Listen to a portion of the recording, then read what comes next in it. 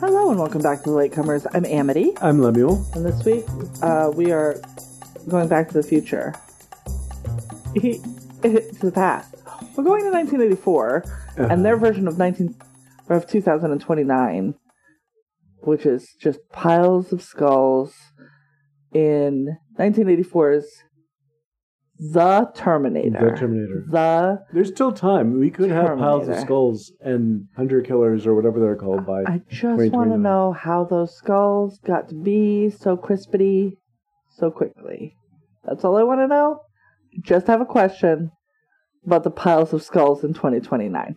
All right, before we get started with skull piles and the worlds in which those exist, how was your week? My week, actually, so far, which has only been a couple of days. It's the last week of March. March. We had a break in the weather. Yes.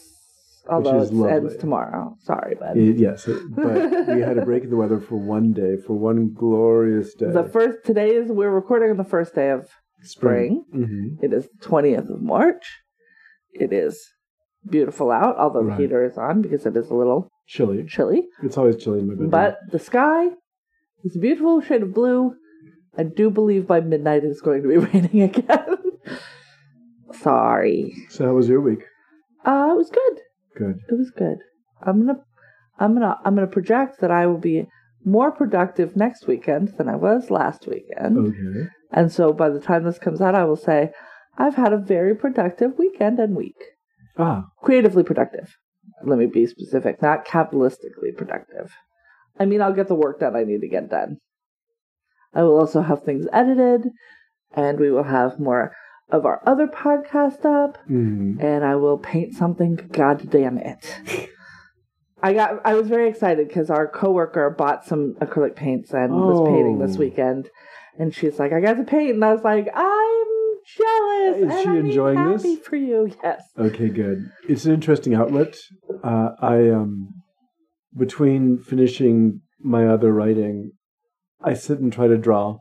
Yeah, because you're a good drawer. And it takes a while for me to get in the headspace to do that as opposed to this. It's a different thing. Right. It's a completely different thing. It uses a different part of my brain. Yeah. So, I really look forward to a time when I have a space that is dedicated to arts and crafts, where I can just go there and it is basically ready for me to go. And when I'm done, I can just leave it. Right. Instead of, okay, well, now I have to spend 20 minutes putting everything out and then another 20 minutes on the back end putting everything away because who knows how long until the next time and I need to use my desk for work.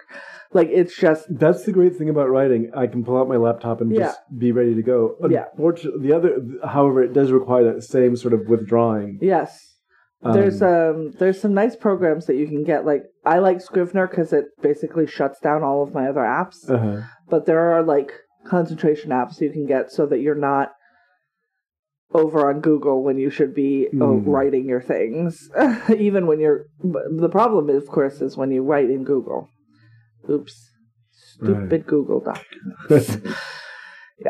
So that's I am looking forward to having a dedicated space where I can just walk away when I'm done. And then, like, in the morning, I wake up super early. Like, I was up before 5 this morning. I was awake before 5. I think I woke up at, like, 4:37. Wow. It's cold, so I don't want to get up right then. Right.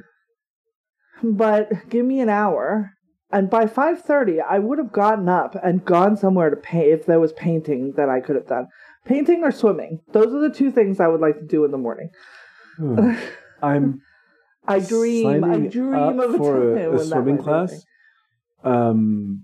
My physical therapist is telling me that it won't actually help me get better, but it is good exercise for me once I am better. It is good.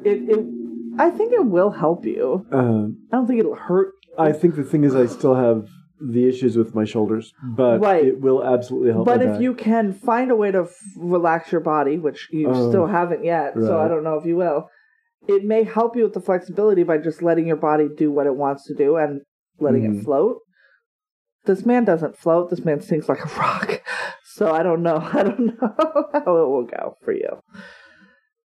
You need to just Maybe get high before you get into the water or something. Sounds like a recipe for disaster. Well, no. If you are with an instructor or me, you'll be fine. Why? Because it is impossible to sink near me because I am a human flotation device. I can't sink, even if I wanted to. You have to put a lot of rocks in my bathing suit. That's just my nature. I sink, therefore I am. Yeah, sure. And I float. All the parts of me. Bloop, bloop, bloop. Right up to the top.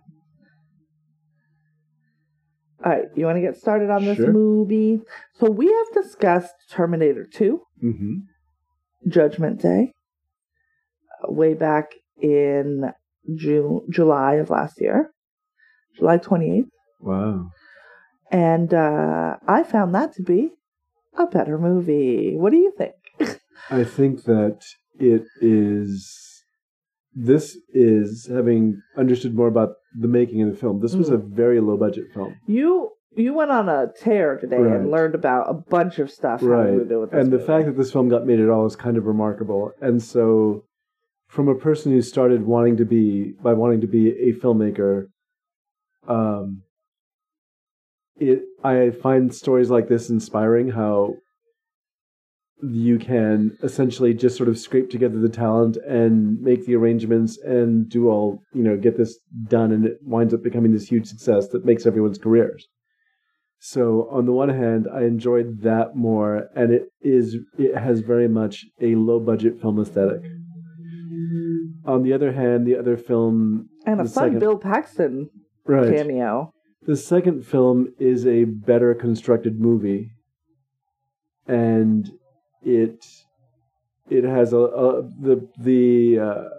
think the first film was shot as an attempting to be sort of an exploitation film. The second film was more of a mainstream movie. Gotcha. Yeah, that feels right. And if I wanted to go back to check one of them out, it wouldn't be this one, I don't think. Overall, I thought it was fine. I also have seen all the movies since 1984, so there's a lot of retreading. What this movie is more than the first one is, it is sweatier. There's more of Arnold Schwarzenegger's butt. Told you. And there's more fucked up parentage in this one. It's,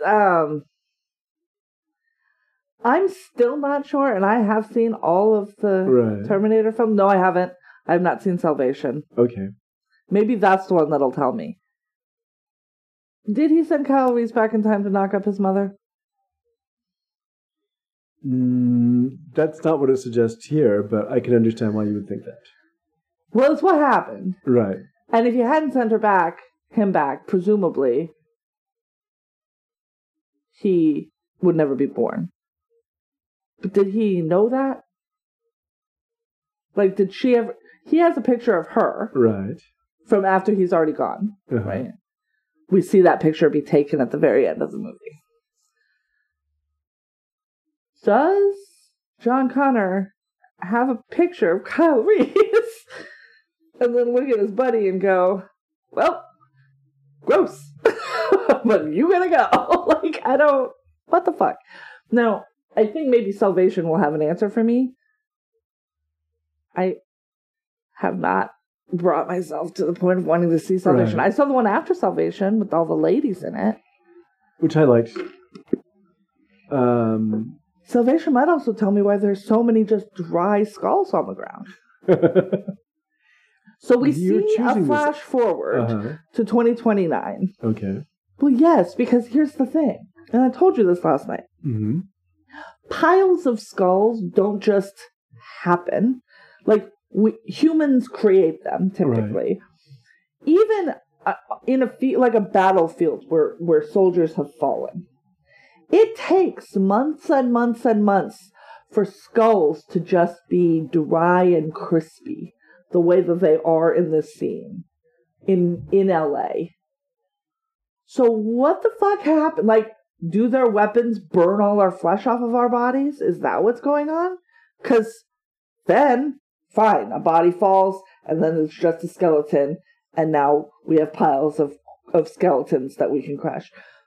But without that piece of information, what is happening? Where there are just so many dry skulls. You might be overthinking it. I think it was an image used. And they just thought it looked cool. Well, I think it's evocative of, sadly, of concentration camps or the issues of, or rather, the killing fields, which is another thing that seems to be referenced. Skeletons, typically. But I think the bodies are mushy. Right. Well, I think that not great for robots. Right. Let's be fair. And I know it's not robots, cyborgs, whatever. But I gotta think. You were talking about the crispity crunchity skeletons. So they just thought it looked cool. James Cameron just was like, "This looks neat," so we're doing it. Well, he's a very visual director, as it turns out, and he yes, because he's not good at writing. No, he admittedly there were large parts of this lifted both from the New Testament and particularly from Harlan Ellison's his episodes of Outer Limits. To the point where at the end of the episode, or the print that we watched, it said, "Thanks a lot, Harlan Ellison." Special shout out, to Harlan Ellison. You sued us and won. He apparently his journey to this, if he's to be credited, started with the image of a robot skeleton rising from a burning heap, which is an image in the film, and that's how the movie started for him. Yes. So he cobbled together a story from various sources that would cover that, and the end result was he did it from sources that found this actionable, and they wound up suing him. Yeah, because he admitted on television that he had stolen some from a dude who was a known asshole. Well, he's... Sorry, everyone. There's a lot of hullabaloo. Yeah, Harlan Ellison is a very prickly man. Or was. So, he's... I'm sure he saw an opportunity and just said, no, you can't. And to be fair, I remember John Brosnan in his book Future Tense, he's talking about science fiction films in general.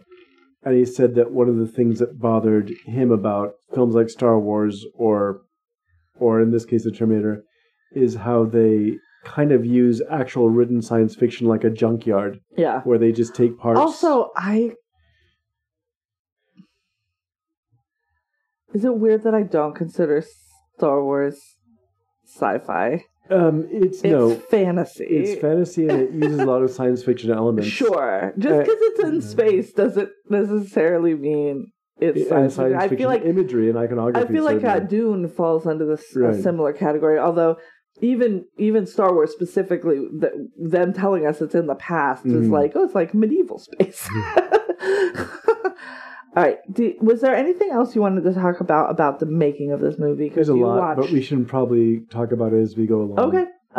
So fundamentally, what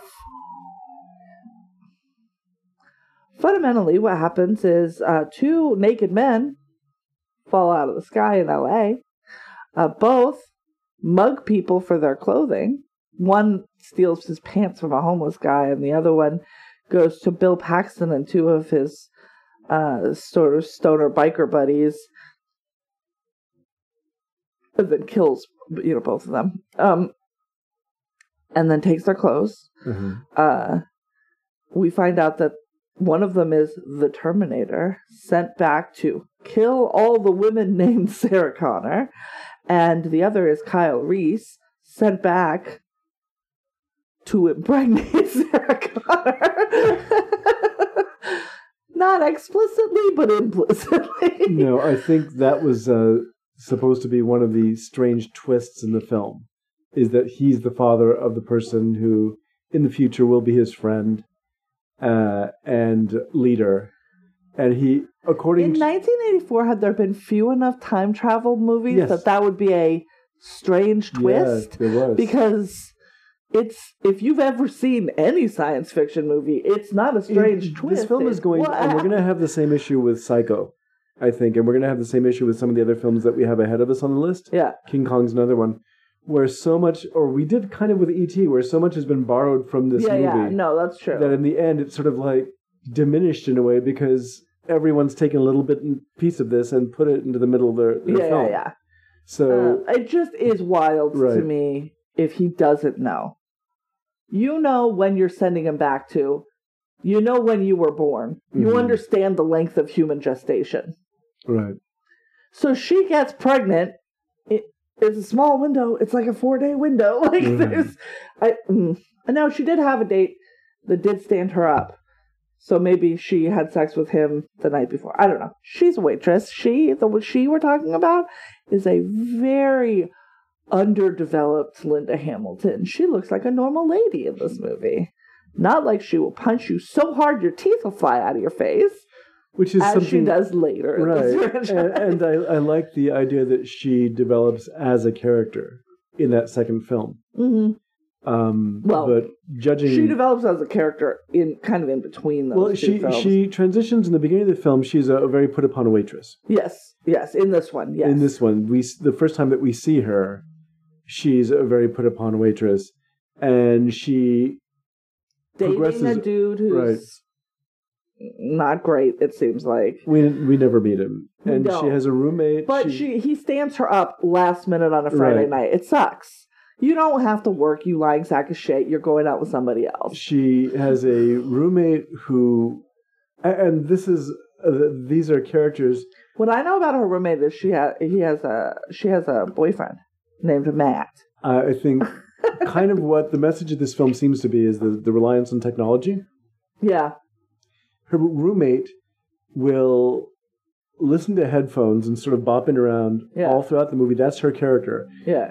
To the point to where, I think it's kind of funny, she's actually having sex with her boyfriend and still has her headphones plugged in. It's wild to me. You don't have a thing where everybody could listen to the music? Like, how bad is your music where everybody's like, no. Headphone up, girl. I don't need to hear it. And so later on, when the Terminator actually finds... Because when Schwarzenegger's Terminator comes back in time... He's also wearing a terrible wig in this, and I don't know why.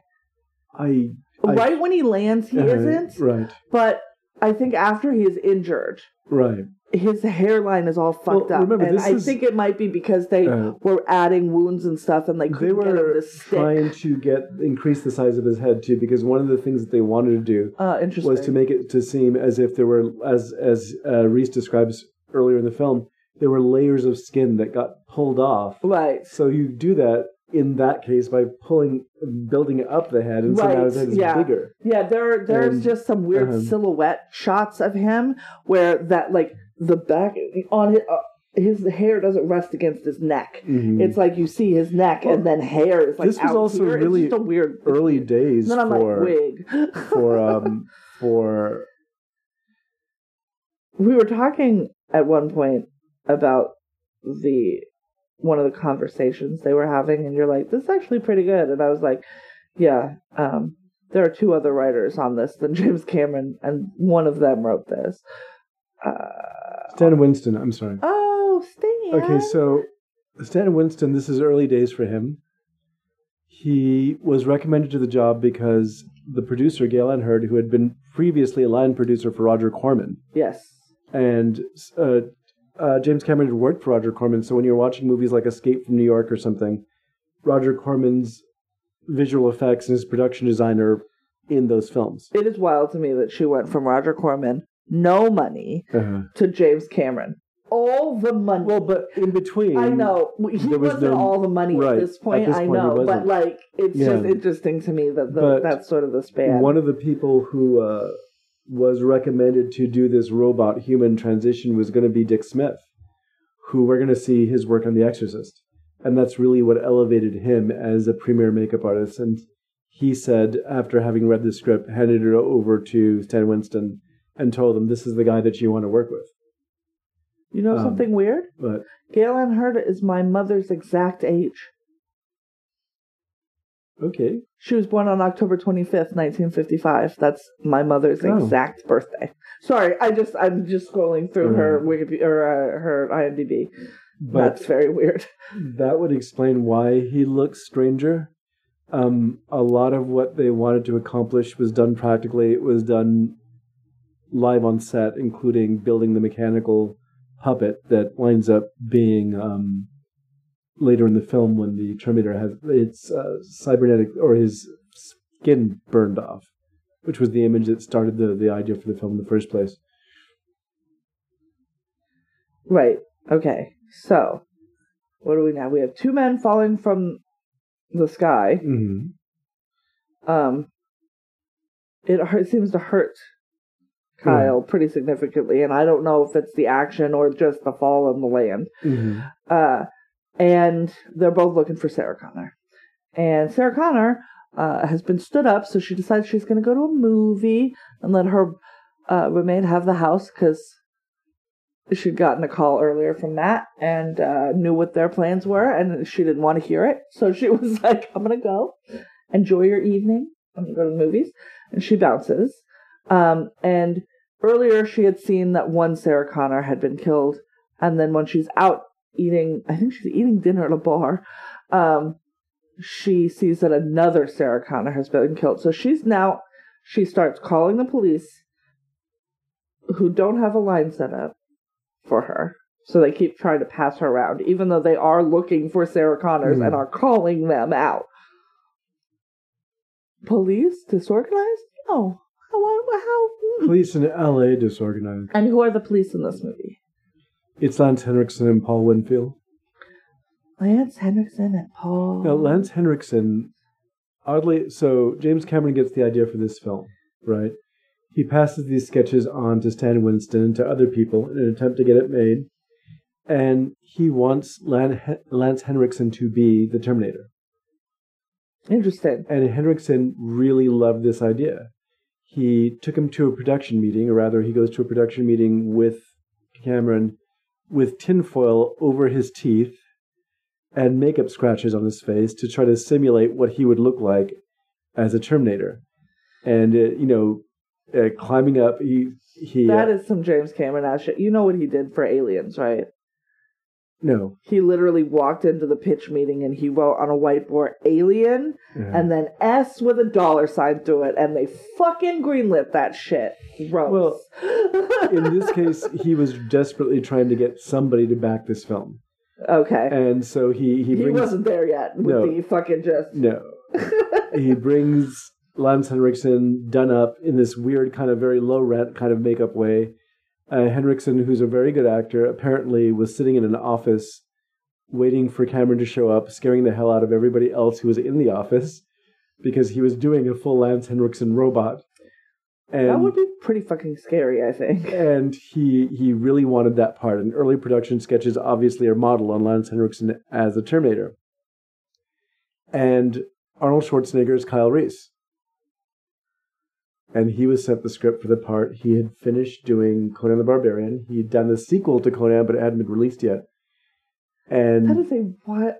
Yeah, and so they're like, well, he's going to be perfect. He'll make a great hero. Yes, because human is exactly how Arnold Schwarzenegger reads. Well, the script gets sent to Schwarzenegger. 1984, no. And he's looking at it and tells his agent, I don't want to play the good guy. The robot has the much better part.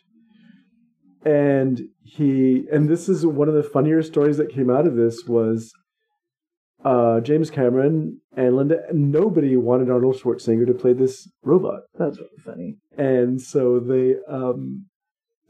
Cameron agreed to meet with him because Schwarzenegger had just come out of the Conan movies. He's powerful enough that you don't blow him off. Right. He'd come out of the Conan movies. He had all this stuff behind him, all this production money promoting him as Arnold Schwarzenegger, the new star.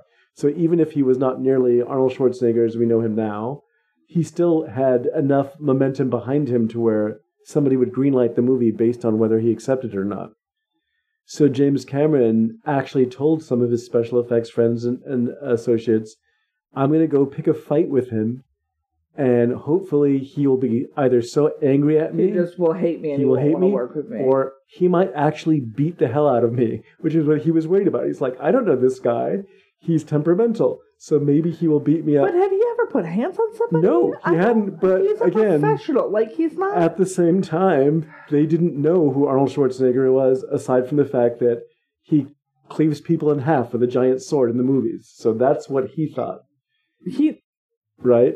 James Cameron knows what a movie is, right? Well, he does, but he didn't. I don't. Maybe he doesn't, though. He didn't know at the time who Arnold Schwarzenegger was, right? Oh my God! So he actually tells people, just in case I might be hurt for a while. This feels to me like the way that I feel like black actors are treated right now. I guess that just. But and again, remember. Wild. I mean, granted, he's also saying I'm going in and picking a fight with him. So 1983, right?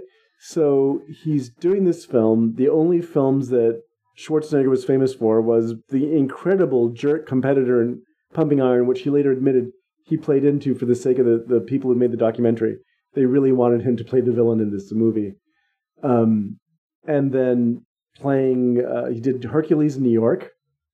And then he did Conan, where he spent the entire movie mostly naked, hitting things with a sword. So nobody knows anything about him. I guess, but like... So, and also bodybuilding on that level was not a thing back then. No, that's true. No, and so, it's barely a thing now. Right. It's fine. They didn't know what his deal was. Okay. So when James Cameron meets him at this lunch along with another producer...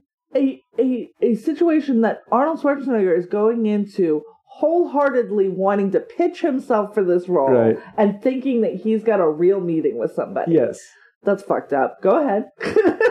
He Cameron won him over, apparently. The minute he goes, I want to play the robot, it's like he looks at this really, and Schwarzenegger has a very, I remember hearing a reviewer mention this. Ass face. This cubist head. Yeah, he does. And so he began to think about it. Like a fucking robot. Right, so he's looking at this guy, and he looks, because his whole idea was the robot's supposed to be able to blend in with people, but that was going to be... Because here's the thing, though.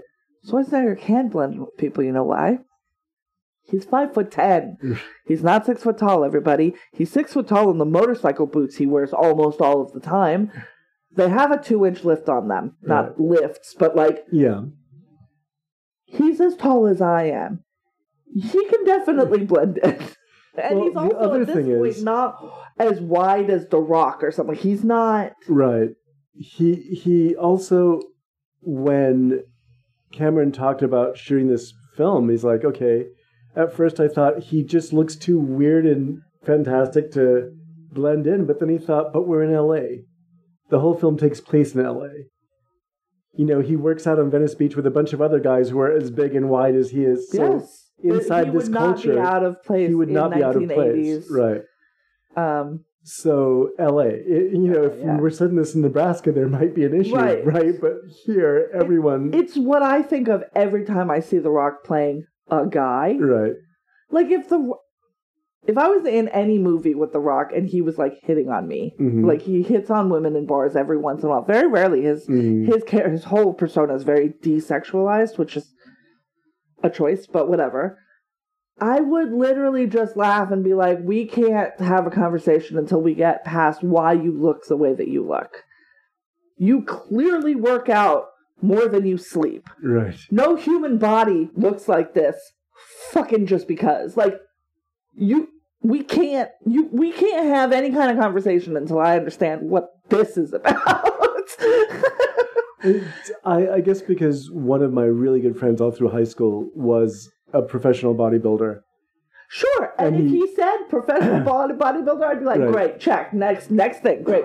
I need to know, I just need a reason. You cannot be a fucking mechanic and look like that. Well, that's you can't be a fucking bus driver and look like that. That is sort of with these very physical kind of action stars, because we saw, we've seen before when we're watching a film like Spartacus or whatever.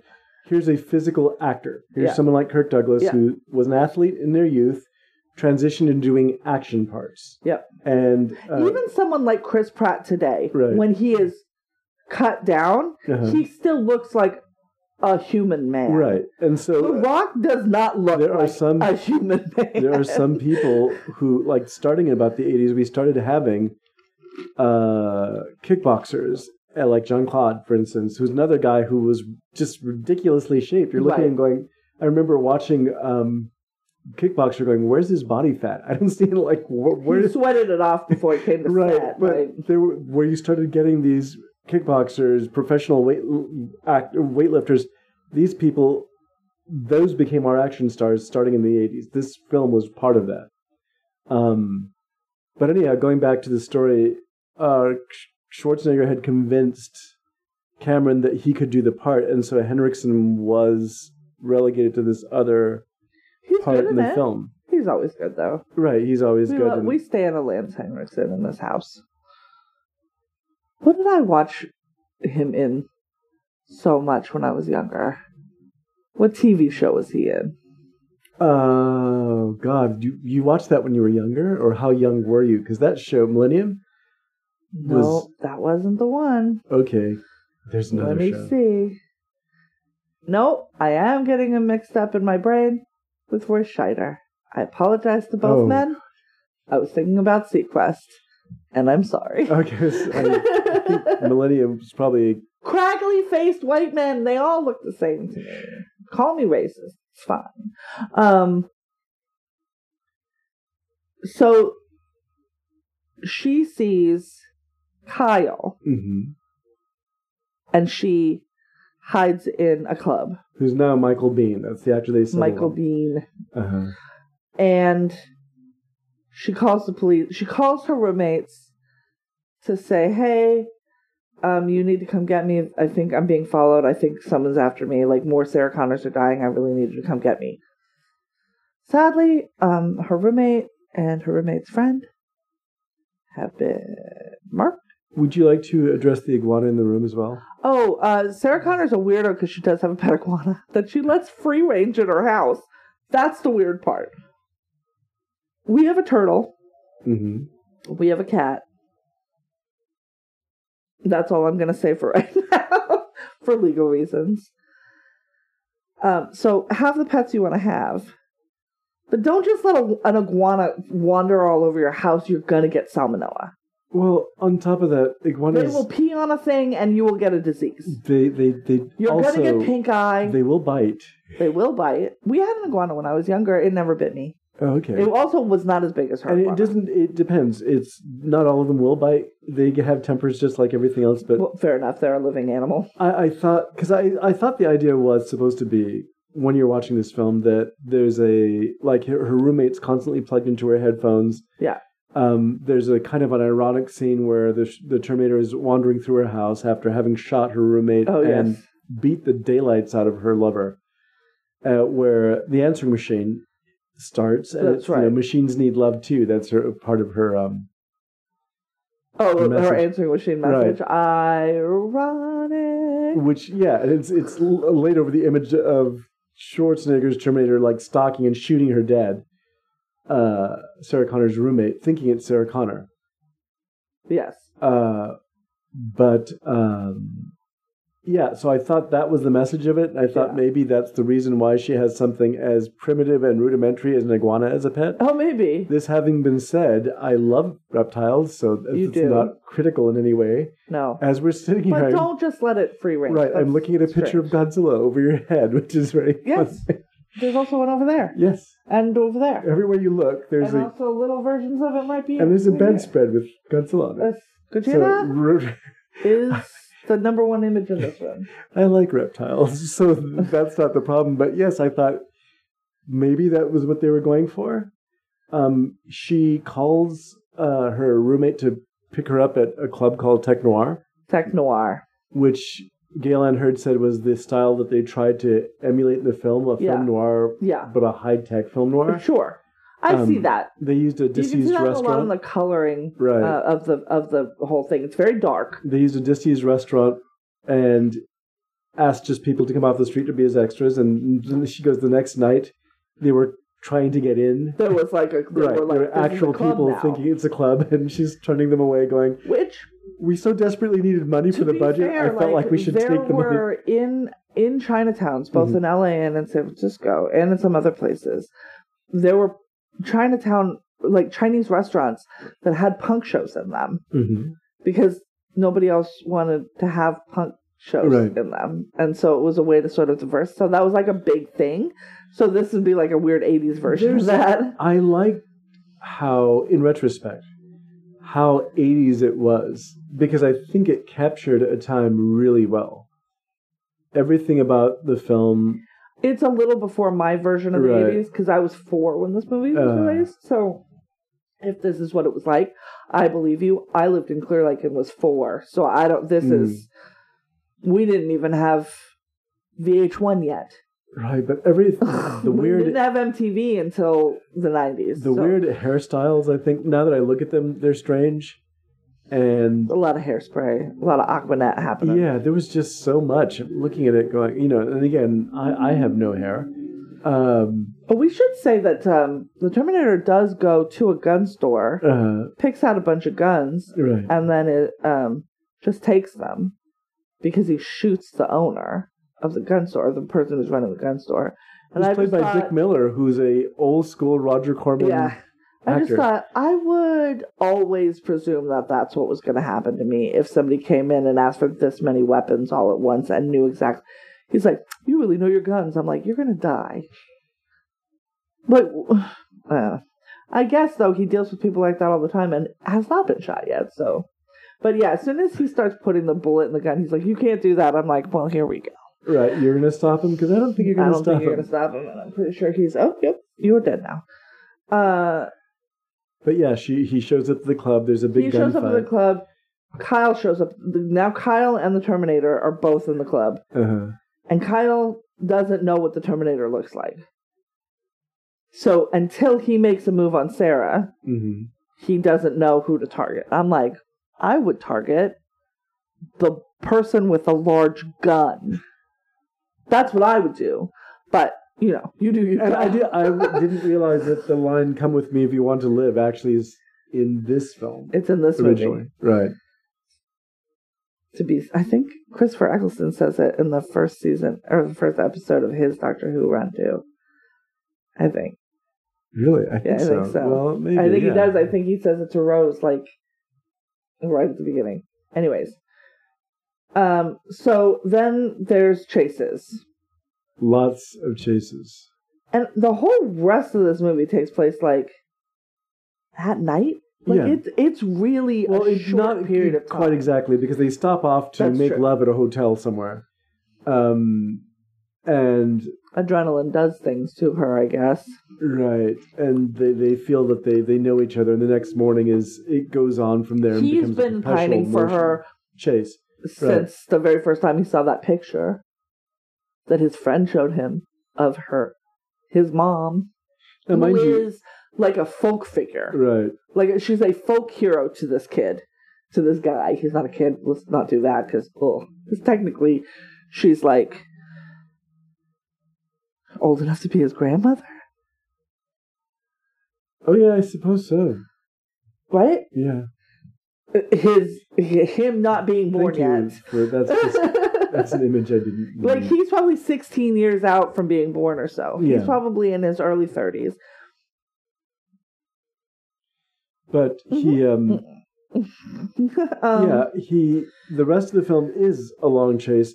I like the fact that all of the exposition is delivered while they're on the run. It is. It's done well. Yeah, it's not at a point... There's only one point where there's a lot of exposition dumps, but you're hearing it while there are explosions and fighting happening. So it's like, oh, okay. I guess I could follow this. And basically, the AI come to life and then kill us. And then we fight back. Skynet, but we covered all that last time. Yes. So this Terminator is sent back in time to kill her before she can have the leader of the resistance. And she doesn't know why any of this is happening to her. She's just a fucking waitress in LA. And the reason that it's happening to her is because her son sent this dude back. That's literally the only reason. Well, they sent the robot back first. understood. But if Kyle had never been sent back in time, then she would not be the leader of any, or like the mother of any resistance, because she wouldn't be the mother of anyone. But yeah, we find out that like she's hearing from him how she raises her son, which is weird. Because we never see that. We never see her actually do this raising of her son. Because in the next one, she's been doing it so good and so hard that she has been separated from her son as an abusive mother. She's also breaking a lot of laws. So there's that. So she's in prison, right, in the second one. So we hear a lot about how she raises her kid, but we never actually see her doing, like, any of it. Because I think they're together for, like, 2 days in the second movie. Like, it's, once again, these movies don't span a long time. Shit is what's urgent. Neat is that I didn't realize Earl Bowen, who plays the psychiatrist, was in this film as well. I have not seen this movie for a very long time. Yeah, what is your history? I saw it on television. Oh, okay.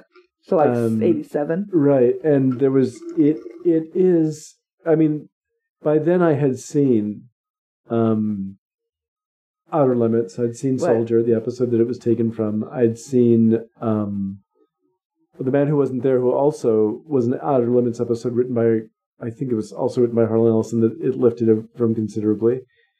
And I had, I'd seen Westworld, which it also lifts a lot of the ending from. Yes.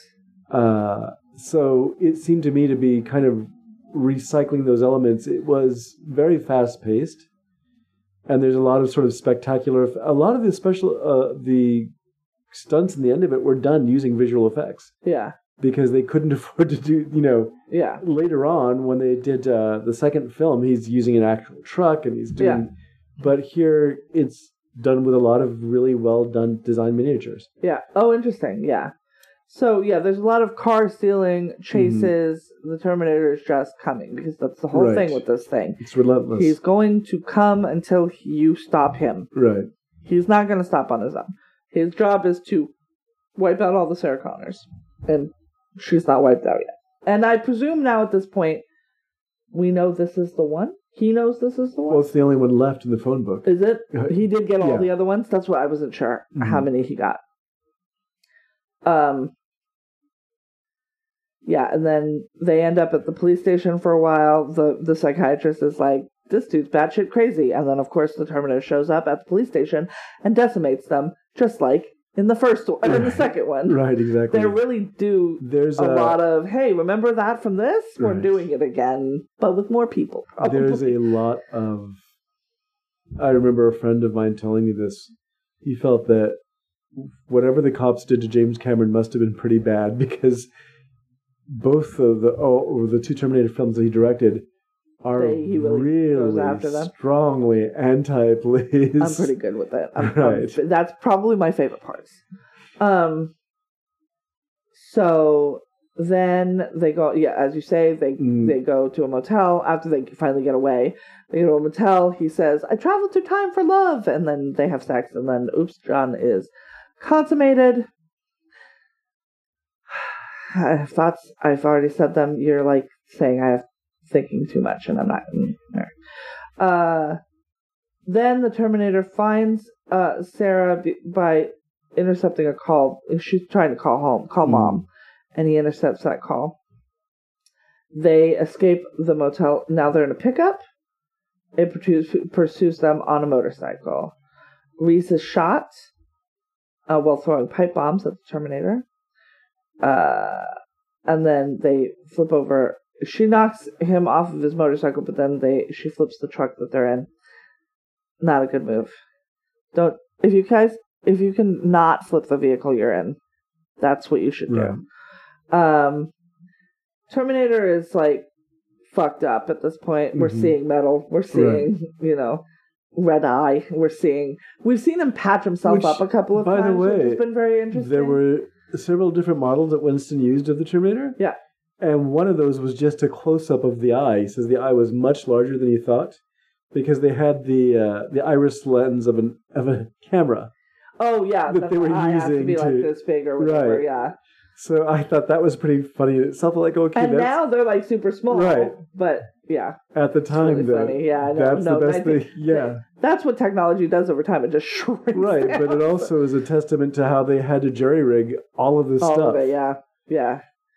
Well, I mean, it's like when we see things like Pinocchio, right? And they're like, "Yeah, we have the Pinocchio size thing, and then we have a head that's as big as a room." Right, exactly. Because for close-ups and shit, you can't do a lot of detail on a tiny, tiny face. The scene with the hunter-killer flying machines and the pile of skulls that you have the issue with. That's right. They call them HKs. A hunter-killer.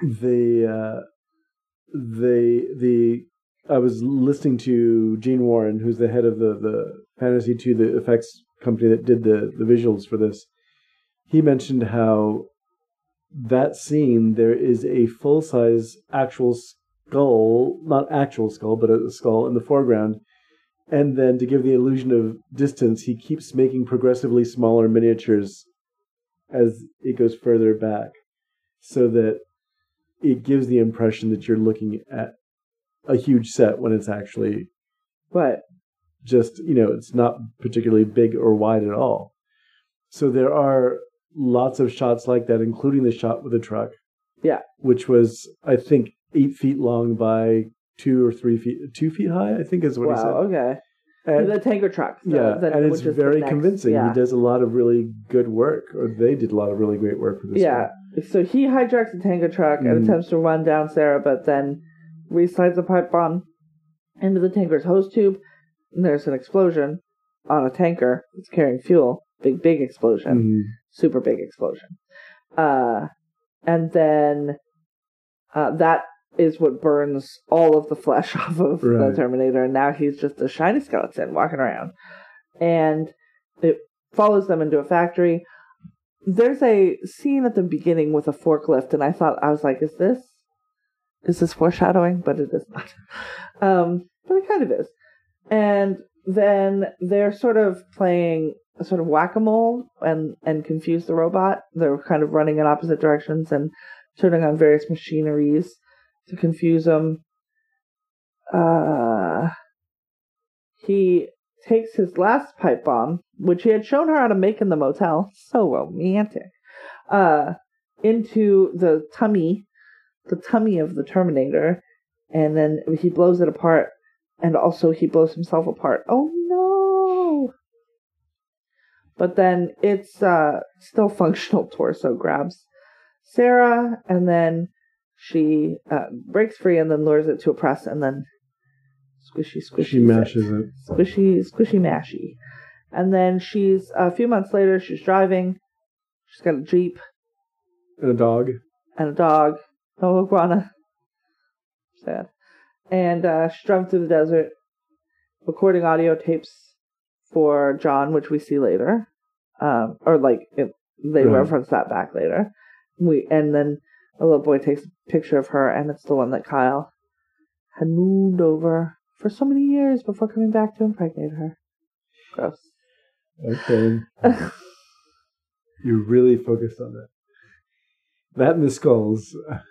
I feel like it's not wrong of me to be focused on it. There's a film called Time Rider, which was when I was a kid, where a guy goes back in time during an experiment, and he doesn't mean to. This is the dumb thing about that film. Oops.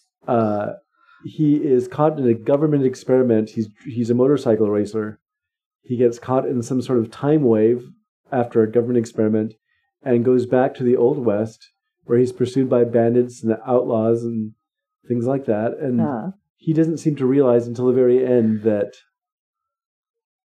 he's actually in the Old West. He thinks that he's just gone into sort of like the tiniest dirtwater town in all of the Texas-Arizona border, I guess, or New Mexico border.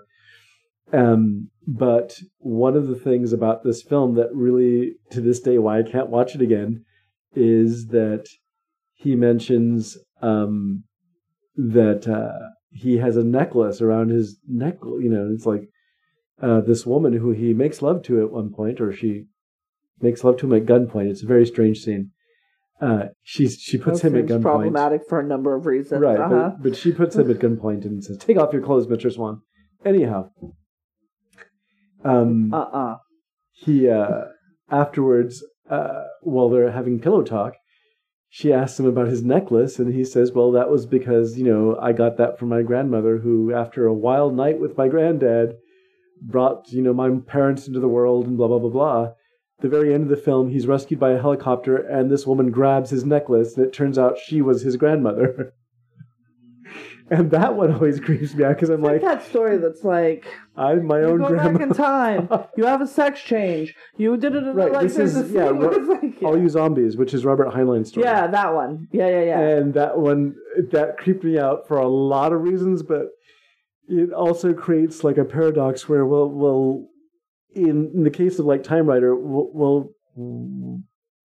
so who was his grandpa? Or you have this object, this necklace, that existed because he got it from his grandparent, but at the same time, did it exist outside of this loop they've created, or where does it come from? And so I think in this film, I'm a little bit more okay with it, because it's not like his own grandpa.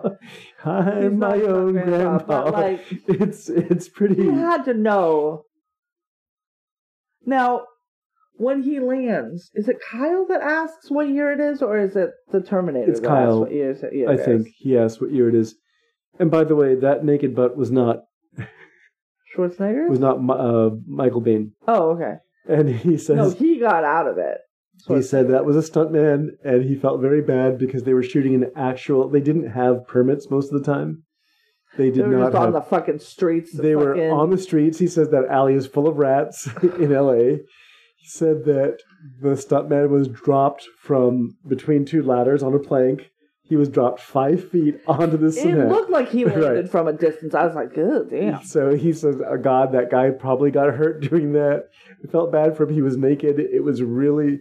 So the only saving grace, I guess, is that they were shooting in the middle of summer, so it was just... Everyone was sweating ridiculously. Mm. It was really overheated where they were. So, but yeah, I feel when I heard that, this poor guy dropped 5 feet, ass naked, into an alley in LA. That just sounds gross. Yeah, really gross. This movie is probably. You were saying earlier, you understand why this one comes so much before on the list. We're doing it backwards, right? Mm-hmm. This movie is ranked more thrilling than Terminator 2. Right. And you see why they did that. Maybe because we don't know what's going to happen because we haven't seen a Terminator before. Right. I think that partly, the fact that in Judgment Day, the second Terminator movie, there's a lot more kind of, not necessarily exposition, but there are a lot more moments where he's learning about how to be a human, and there's character moments, there's interactions with the kid and everything. This movie is kind of just very relentless in both its pacing and what's supposed to happen. The Terminator's out to kill her. Yeah, she has to escape. They're on a fucking schedule. Right. We gotta go. Boom, boom, boom. Yeah. We're moving. We gotta move. There is a sense of urgency. Right. And even though that exists with the second film well, this one, that's what the movie is. It's a sense of urgency. Yeah, there's also a difference because there are kind of two targets. Right. Instead of one target. Yeah.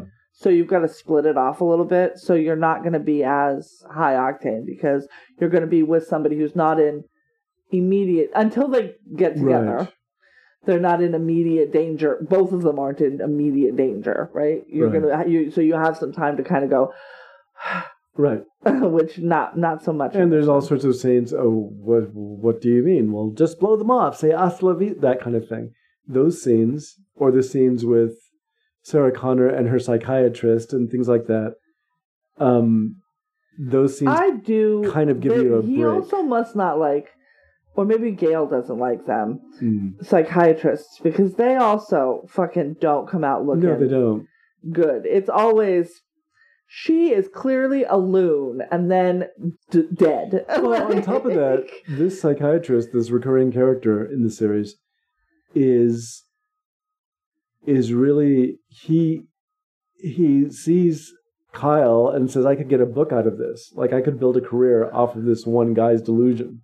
Yes. So he is an opportunist as well. He sees feels very much like the character in Silence of the Lambs. Right. Yes. He does. The psychiatrist character, who is very much not Hannibal Lecter. No. Who's very much looked down upon in that movie. In all, no matter who's playing him, he gets short end of stick, and I do believe he is forced to eat his own brain in the last one. Is it Trilton, right? He's played by Ray Liotta in Hannibal, and he is forced to eat his own brain. Yeah, no. That's a thing that happens in the book. I didn't necessarily need to see it put on the screen. No, I was good. Just didn't read those books. I could use my imagination. Yep, I'm all set. Don't need to see it. Anything else about the Terminator? No, actually, did you find it thrilling? Yes, I found it thrilling. I did. It does belong on the list? Absolutely. More so than The Wizard of Oz, but... Yeah, no, I'm not going to fight you over that. So that brings us to the end of March. So what's April? We close out March, and next up, in April, we're going to have one repeat. Okay. But we're going to start with a fresh movie, which is Dirty Harry from 1971. A film that I'm going to be honest right now, I am not looking forward to watching. Okay. I do not enjoy Clint Eastwood. Here's what you do, or what I would suggest. Okay. Is it very long? No. Okay. Wow. What? What I would suggest is trying to separate this character and everything from... Oh, I will. Yeah. But I don't find Clint Eastwood to be a compelling actor. I find Clint Eastwood to be Clint Eastwood every time I see him on screen. Right. And that's like not my jam. There are certain people who fall into that, and I'm like, but it's good. And there are people who I just not, it's not my jam. So I'm open-minded. This is a very famous, very popular movie and series. I have never seen any of them. They were a big deal at my house growing up. Looking forward to filling a hole in my movie history. Right. So for that. Yeah, if for no other reason, and the fact that Andy Robinson is one of the great villains in film history. Can you explain to me why this is a Christmas release? That movie came out on December 23rd, 1971. Right. The 70s were rough fucking They were really rough, right. Yeah, they were. We were watching a documentary on why Willy Wonka and the Chocolate Factory did not become successful as a film. And they mentioned, well, it was released around the same time as films like The Godfather and Deliverance and essentially, Taxi Driver and shit, yeah. Just these very intense, very Dog Day Afternoon. We've been through the 70s. Yeah. And it was a really rough time. Yeah, it's a rough time. I know, but the fact that this is a Christmas release is fucking wild. But, if no other reason, you'll enjoy also the fact that you'll get to see San Francisco. It's also San Francisco in the 70s, which I will enjoy that. Then we will have a bit of a break on our end because number 40 on this list is 2001: A Space Odyssey. Which is such a beautiful film. It's a beautiful film, so we'll do a little talk about thrilling, and then we will move on. We won't talk about intellectually it today. Thrilling. We won't talk about it today. Yeah. Then we will be watching Die Hard, the original Die Hard from 1988, which is going to make me sad a little bit, I think. I just saw today that...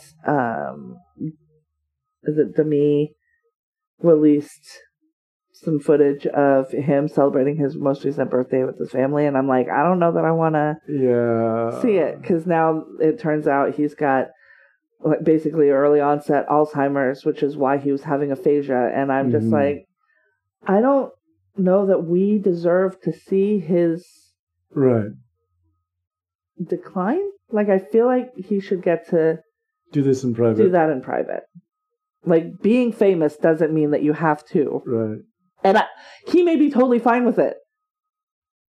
But I actually don't know that anyone knows his feeling on it. So it feels to me real intrusive to... I didn't need to see Sean Connery go through dementia. Yeah. It's like, you know what? I have this memory of this guy. Yeah.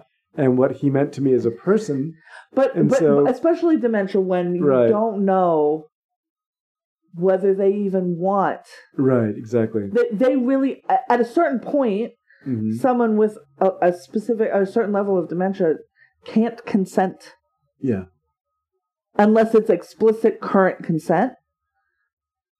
And even then, in 5 minutes, they may not remember that they gave that consent. Right, exactly. So it just feels to me like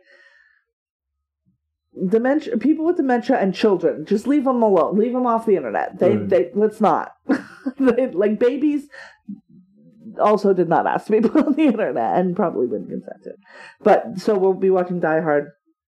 And finally, we'll be watching 1946's Notorious, which I believe that you told me was not a Hitchcock film. It is, in fact, it's a Hitchcock film. Okay, because I thought I asked you if that was one of them, and you said no. Perhaps I misunderstood. No, it's a Hitchcock film. It's a Hitchcock film with a bunch of famos in it. Yeah, I don't think I've ever really seen it. Cary Grant, Ingrid Bergman, Claude Rains. Those are the names I know. So that will be our final April film, 4 movies in April. Okay.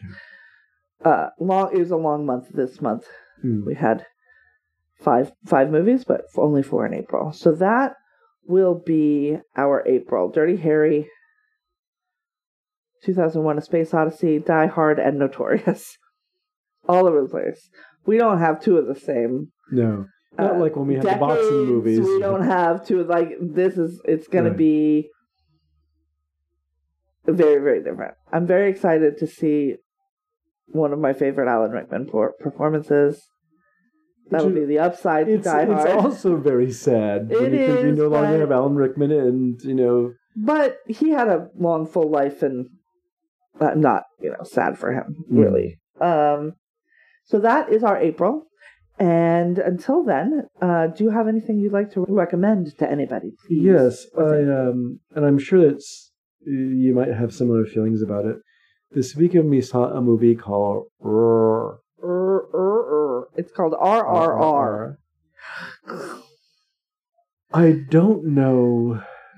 I've been told for a year to see this movie, and I waited, and I'm sad about it. I'm not sad about it. I'm glad that I watched it. It is, I think, and I mentioned this to you this morning, I put it there with a year of movies that includes everything everywhere all at once, which we saw last year, I think. Last year. Yeah, about a year. We saw it early, so we saw it about a year ago. It's just really, really outrageous and wild and funny, and it has all those same sort of elements of just celebrating its own outrageousness. It is a wild, wild movie, and it should be seen rather than described.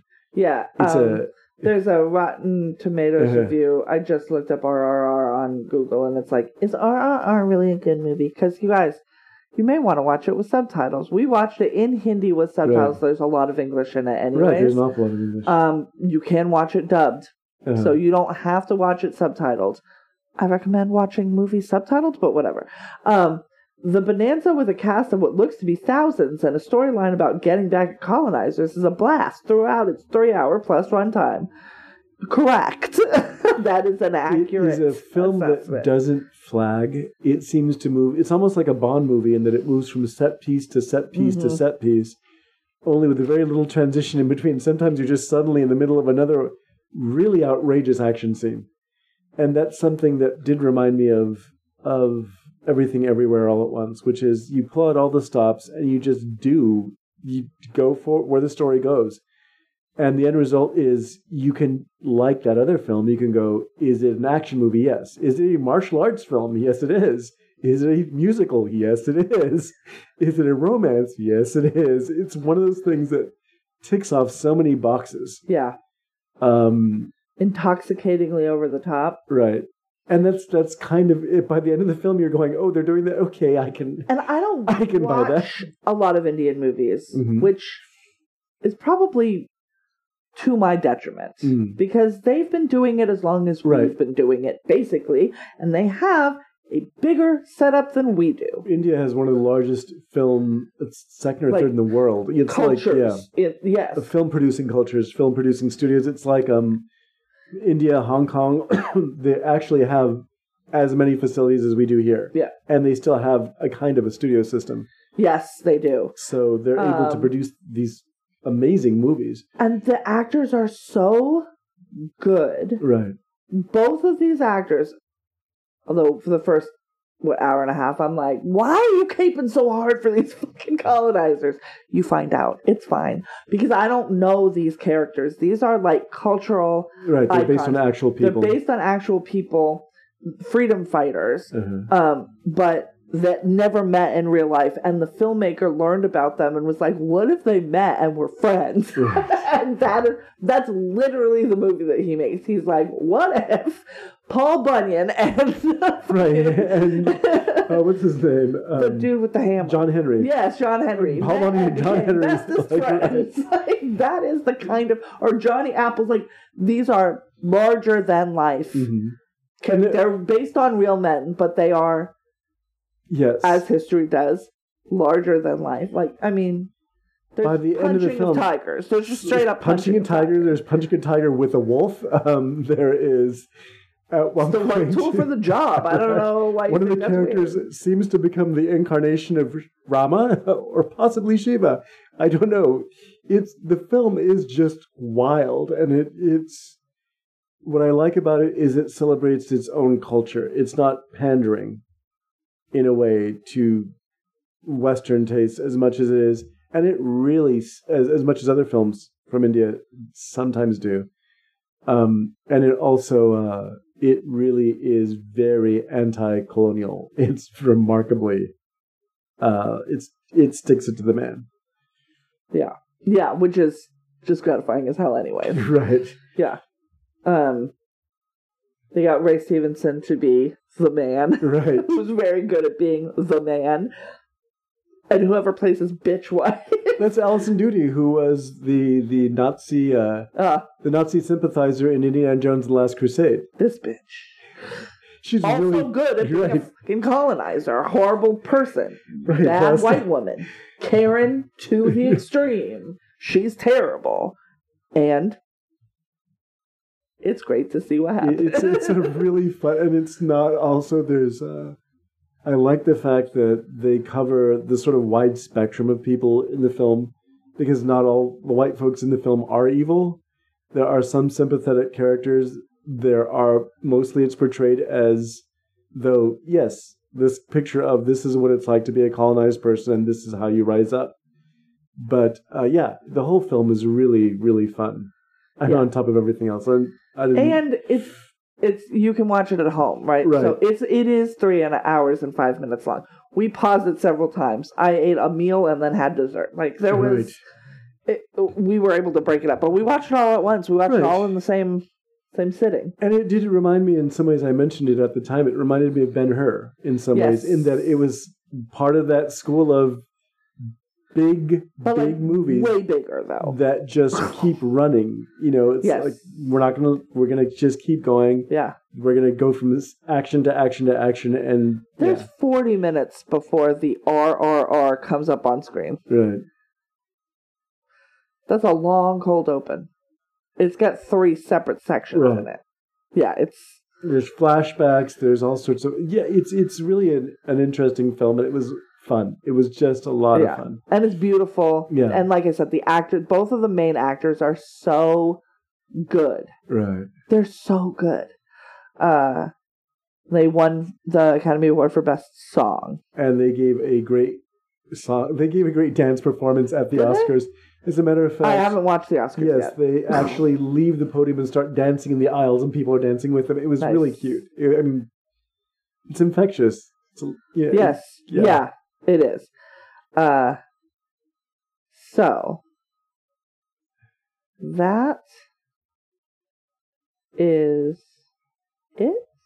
I recommend that movie too, and it's 3 hours long, so I don't think we need a second recommendation this week. Let's spend those 3 hours watching this film. Next up, Dirty Harry, everyone. Dirty Harry. I believe it is on HBO Max. Have you recorded it for us? No, it's in HBO Max. So we have it. It is okay. I was like, oh no, is it? No, it isn't. No, we're gonna have to rent it. No, I don't see it. But it might be on demand or something. But right now I'm just seeing it rentable. So we may have to rentable it. Oh. Yeah, there's a link, but it doesn't work to HBO Max. So they may have just biffed it for tax purposes, because nothing is sacred. Not that I think this necessarily would be, but... And so we're watching Dirty Harry from 1971, not Magnum Force, Sudden Impact, The Enforcer, or Deadpool. Those are the following movies. It's a franchise. Okay. Mm-hmm. Is this the movie where he says, "Go ahead, make my day"? No, or is that one of the? He has a line in every film. Oh, okay. This is "Do You Feel Lucky?"